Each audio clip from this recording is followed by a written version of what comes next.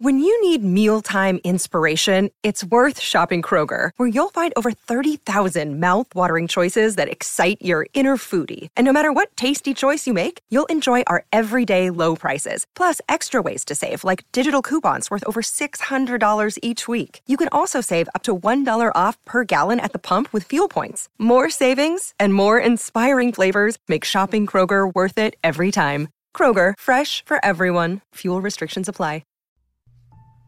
It was perhaps my 8th birthday when it all started. It's hard to recall from this far in the future. My grandfather, a gentle old man, bought me a doll to play with, and together we sat around a small cake with only 4 candles upon the top. They weren't the fancy candles that you see on all the cakes nowadays. We didn't have the money for such fanciful things when I was a kid. No, they were just small nubs of candles that were nearing the end of their usefulness. I remember one of them was actually rather pretty. It was a deep red color that my grandfather told me he had used to use on his date nights with Grandma. I had blown it out like the others, but when he moved to throw the small thing away, I had pleaded with him to let me keep it. He assented in the end, but made me promise not to light it when he wasn't around, for fear I might burn myself. I had agreed wholeheartedly and stowed the small thing away. After a long day of celebrating with him, I went to my room to prepare for bed. I reached into my pocket to remove the candle, only to find it gone. I searched the other, but it too was empty. I rushed from the room and asked if my grandfather had seen it. He shook his head, but gave me the strangest look. I suppose he thought it was strange to make such a fuss over a used candle. Eventually, I accepted that I'd lost the thing and went back to my room. I would cuddle my new doll and tried to forget the loss. I'd left the small doll on my bed, directly in the center, but when I returned, she was nowhere to be found. In her place was the candle, lit and sitting there innocently. I panicked at the thought of the open flame, so close to fabric, and snuffed it out, hoping my grandfather would not come to check on the smell of smoke. I forgot about the event for several years, and like the mind of a child so often does, I neglected to think on the strange circumstances surrounding that night. Time passed, and so did my grandfather. I lived alone for the first time at the age of 18, shortly after his death. I moved houses soon after taking refuge, first in a dorm room at a college, while I studied to be a nurse, and then in a single-bedroom apartment after graduation. All through that time, my possessions remained at the old family home. I retrieved them when I was 23, just several weeks ago now. Imagine my surprise when I rifled through the old boxes and memories to find that same red candle, unchanged by the years. I held the thing, just 3 inches long, between thumb and forefinger, and smiled down on it. I had glanced about the room, and then placed it on the counter with the other candles. There was no electricity in the old home I was buying now. I had just moved, and it wasn't due to be turned on for several days yet, so candlelight was my guide in the darkness. Night swiftly approached, and I flew through the regular routine: dinner, bath, book. That evening, as I sat looking down on the old pages of a faded novel, a strange feeling overcame me. It was almost like the prickling feeling one gets along their skin when they're being watched. I lifted my eyes from the book and cast a glance around. The old place was still unfurnished, but boxes littered the floor, creating a labyrinth that even the least stealthy of people could have hidden in. I felt a surge of uneasiness take over me at the thought. Still, I forced it down, sure that I was being silly. The flickering of the candle cast dancing shadows across the walls as I stood. It was late at that point. I should have been to bed ages ago. As I crossed the entrance hall, I heard a skittering sound coming from somewhere off to my right. I turned in that direction, moving the candle holder to see better, and expecting a stray cat to have gotten inside.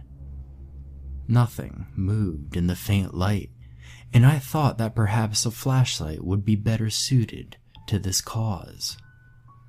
The candles did little in way of lighting a whole room. I knew I had left the flashlight in the bathroom and moved that way only to hear more skittering, like something was desperate to stay just outside of the candle's faint light. The flashlight was not where I had left it. It was sitting in the doorway, as if waiting for me to find it there. My eyes flicked to the sides nervously before I reached for it. I had flicked the switch and was immediately relieved when bright light lit the hall, revealing dark wood floors. The skittering was followed by a loud thump. It had come from the kitchen. Swallowing past a frightened lump, I grabbed the nearest blunt object, an old umbrella, and made my way forward. I rounded the corner, brandishing my mediocre weapon, to find the strangest sight. In the center of the room, a pile of books.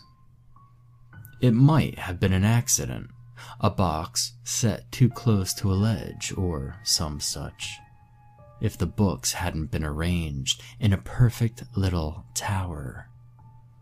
I had been completely unsure, as I am now, what had caused my distress upon seeing those books, but it faded quickly into a calm, so absolute it was in itself, terrifying in retrospect. I moved with certainty back to my room, where I fell asleep without any further thought for that night. 3 weeks. Almost every night, just as I was beginning to feel drowsy, noise would startle me.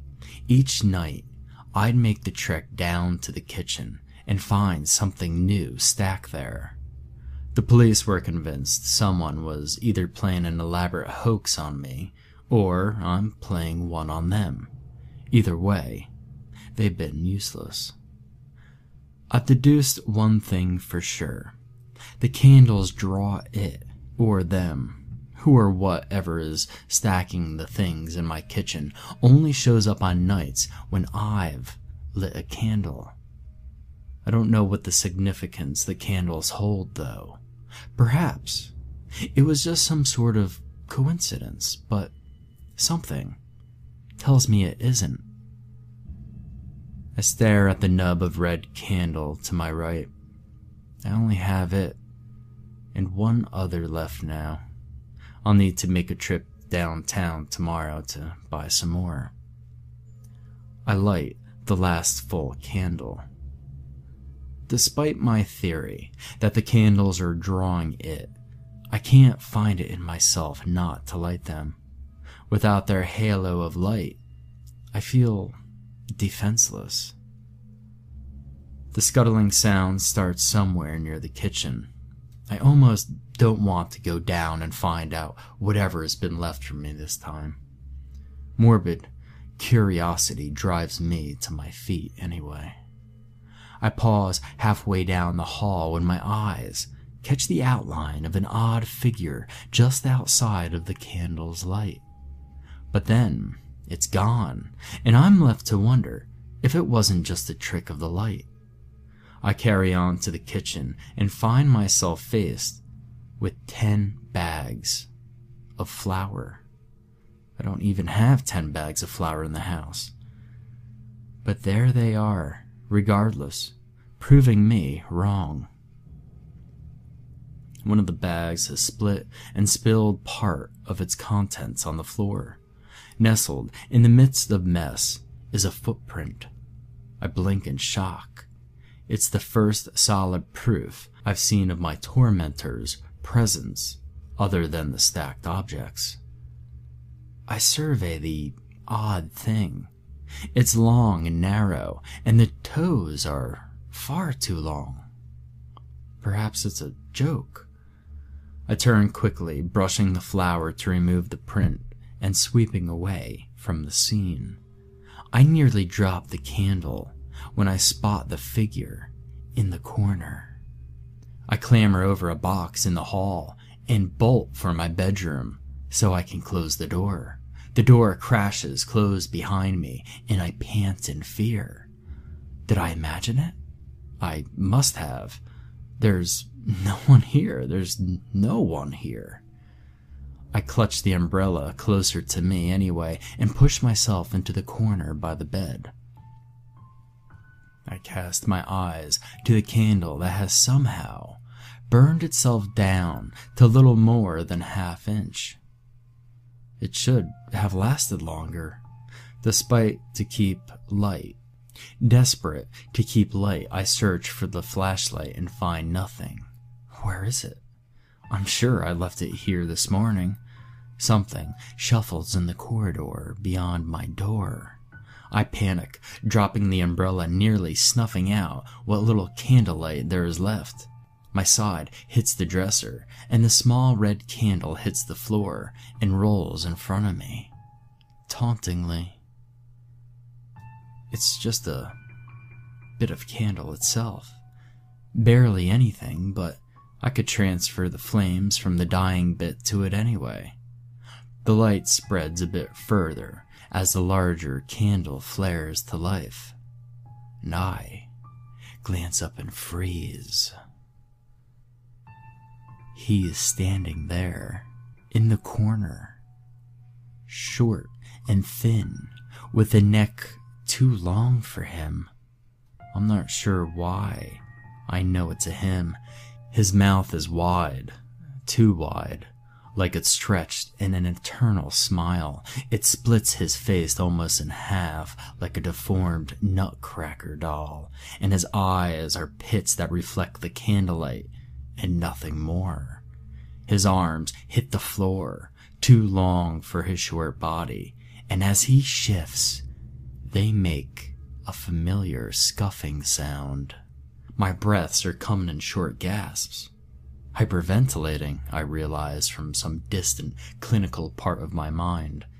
My eyes meet his, and I'm lost in his gaze. My breathing slows, and I feel almost as if I'm going to fall asleep.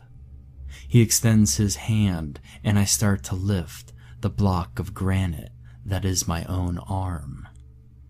That smile grows larger still, curling at the edges but never disturbing the smooth skin. Will I die if I take that hand? No, surely he just wants to show me a wonderful secret.